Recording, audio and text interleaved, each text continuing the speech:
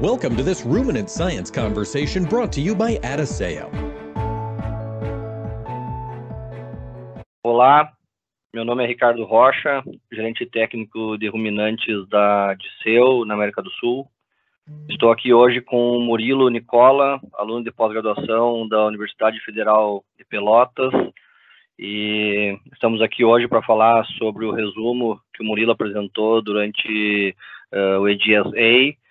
O resumo tem o nome butirato de sódio, melhor desenvolvimento duodenal mesmo em bezerras com diarreia neonatal.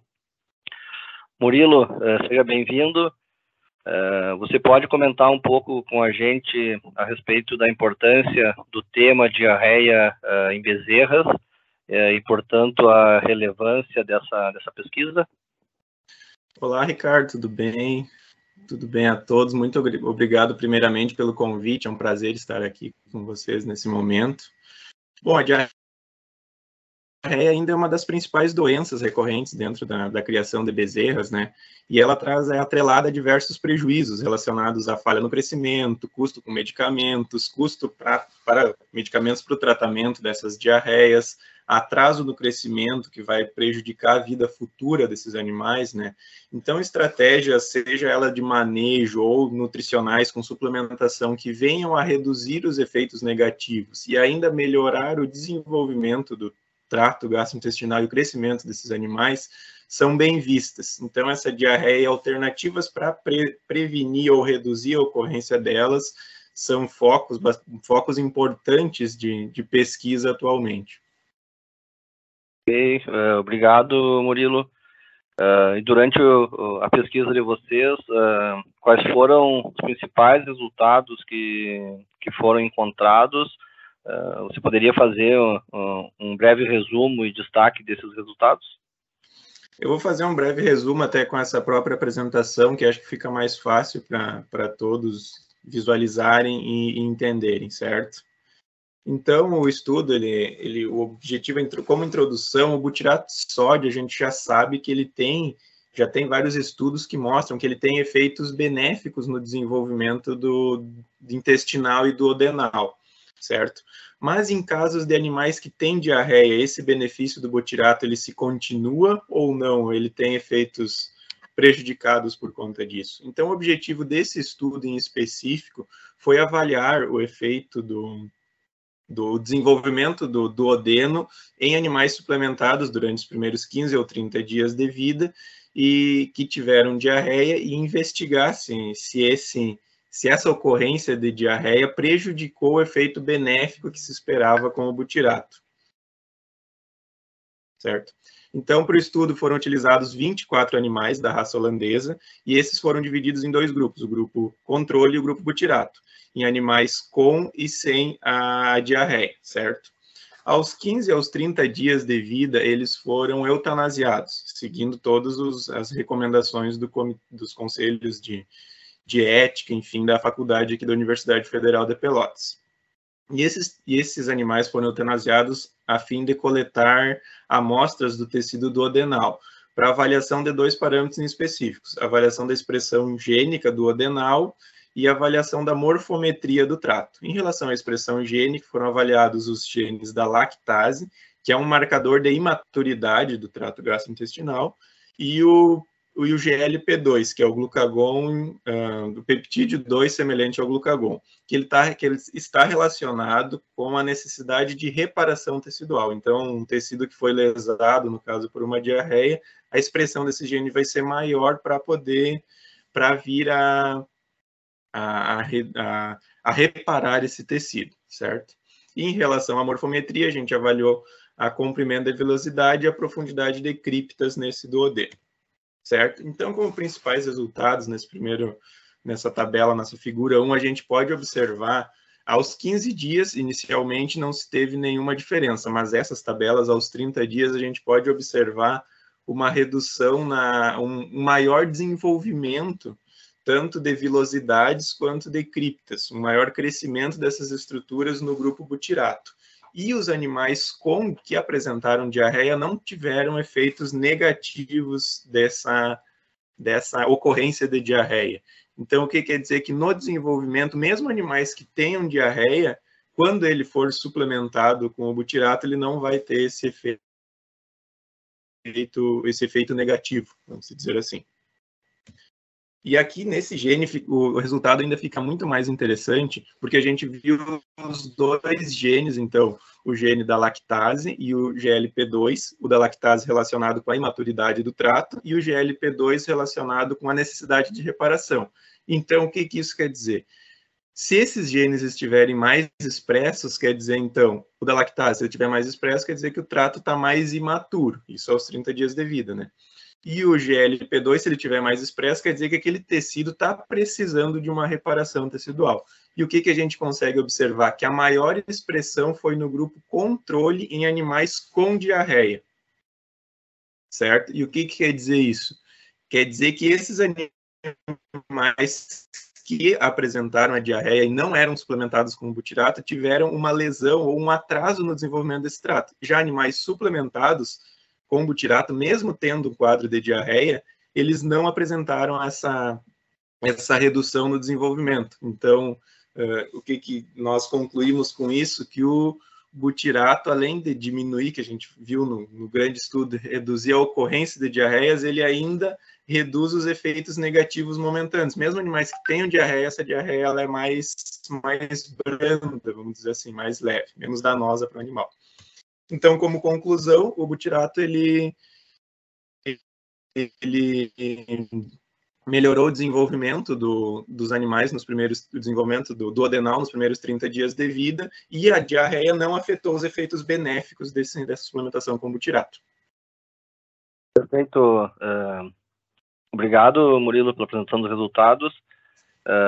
Pode ter certeza, né, que esses resultados do experimento de vocês, eles nos auxiliam, né, com mais informações para entender, né, sobre o uso de butirato em bezerras e a saúde do trato digestório. Tu poderia comentar um pouco com a gente, em termos de aplicabilidade desses resultados, o que nutricionistas e o que donos de fazenda podem esperar, né, de efeito benéfico da suplementação de butirato em bezerras? Bom, esses efeitos são inúmeros, né? A gente pode imaginar, então, que animais que venham a ter menos casos de diarreia ou essas diarreias vão ser mais brandas, e aliado a isso, que a gente viu que teve esse resultado no nosso estudo, os custos com medicamentos, com tratamento e o atraso do crescimento desses animais vai ser bem menor, né? E, por outro lado, a gente vê que ele, além de reduzir a ocorrência, reduzir a gravidade dessa diarreia, também a gente conseguiu observar isso, que o desenvolvimento do trato foi acelerado. Então, com esse desenvolvimento acelerado do trato gastrointestinal, né, esse maior desenvolvimento, a gente tem um maior aproveitamento dos alimentos, e esse maior aproveitamento de alimentos vai resultar num maior GMD, numa melhor conversão desses animais e num crescimento acelerado, que vai resultar em ganhos para todo o sistema, enfim. Ok, obrigado novamente, Murilo. Além desses resultados que foram apresentados durante o congresso, durante o evento, tu teria mais alguma informação que considere importante da suplementação de butirato em bezerras que tu acha importante de compartilhar com a gente? Eu acho bastante interessante alguns outros dados que vieram até do nosso próprio estudo, porque esse resumo em específico ele foi parte de um grande estudo que a gente desenvolveu, certo? E aqui no grande estudo que a gente conseguiu observar uma redução de em torno de 20% na morbidade, na ocorrência de diarreias nesses animais, e além disso, mais de 30% de redução na recorrência de diarreias. Então, naquele resumo específico, a gente viu que a suplementação com butirato reduziu o efeito danoso da diarreia naquele animal, mas também, no grande estudo, a gente pôde observar que a redução na ocorrência de diarreias e na recorrência foi muito importante, certo? E, atrelado a isso, também a gente conseguiu observar isso em animais leiteiros, um maior desenvolvimento, um maior crescimento, um maior GMD desses animais nos primeiros 30 dias de vida. E ainda um maior desenvolvimento de papilas ruminais nesse período, certo? Nos primeiros 30 dias. Então, a gente tem um desenvolvimento melhor duodenal, um desenvolvimento melhor ruminal, um melhor crescimento desses animais. Então, nesse estudo, a gente teve resultados muito interessantes com a suplementação do butirato, nesse caso, com a Admix Easy, suplementado na dieta líquida. Teria um comentário, sua percepção de como que essa dieta líquida impactaria no desenvolvimento de rumen? Isso é uma coisa bastante interessante, principalmente por efeitos indiretos. Como o animal ele tem a presença da goteira esofagiana, né? E essa goteira não permite que o leite chegue no rumen. Então, a gente não esperava inicialmente esse efeito benéfico no rumen. O leite vai chegar lá a nível abomasal e intestinal e vai ter efeitos naquele local. Mas o butirato, já tem alguns estudos que mostram que ele tem efeitos indiretos, como a gente pode ver, teve uma alteração na expressão gênica. Então, esses efeitos indiretos de melhora como um todo da saúde do animal pode ter mostrado esses efeitos lá a nível ruminal também, mesmo ele não tendo esse contato direto com a estrutura quando fornecido, no caso, em dieta líquida, né? Perfeito. Obrigado, Murilo. E em relação, pela experiência que tu teve do trabalho com a suplementação de butirato, em relação ao uso disso, a aplicabilidade do butirato em fazendas, poderia comentar um pouco com a gente sobre a importância dessa suplementação, principalmente em fazendas que trabalham com o uso de sucedâneo lácteo? Sim, sim. O butirato de sódio, ele é incomumente já se espera que o sucedâneo a gente tem que aproximar ao máximo da composição do leite integral. Então, se ele já tem o leite integral, já é de antemão que ele é necessário que se suplemente principalmente em sucedâneo lácteo, né? Como a gente pode ver os efeitos benéficos. Mas mesmo em alguns estudos, inclusive o nosso, a gente verificou que a gente suplementou em leite integral. A gente observou esses efeitos benéficos desta fortificação de butirato no leite integral.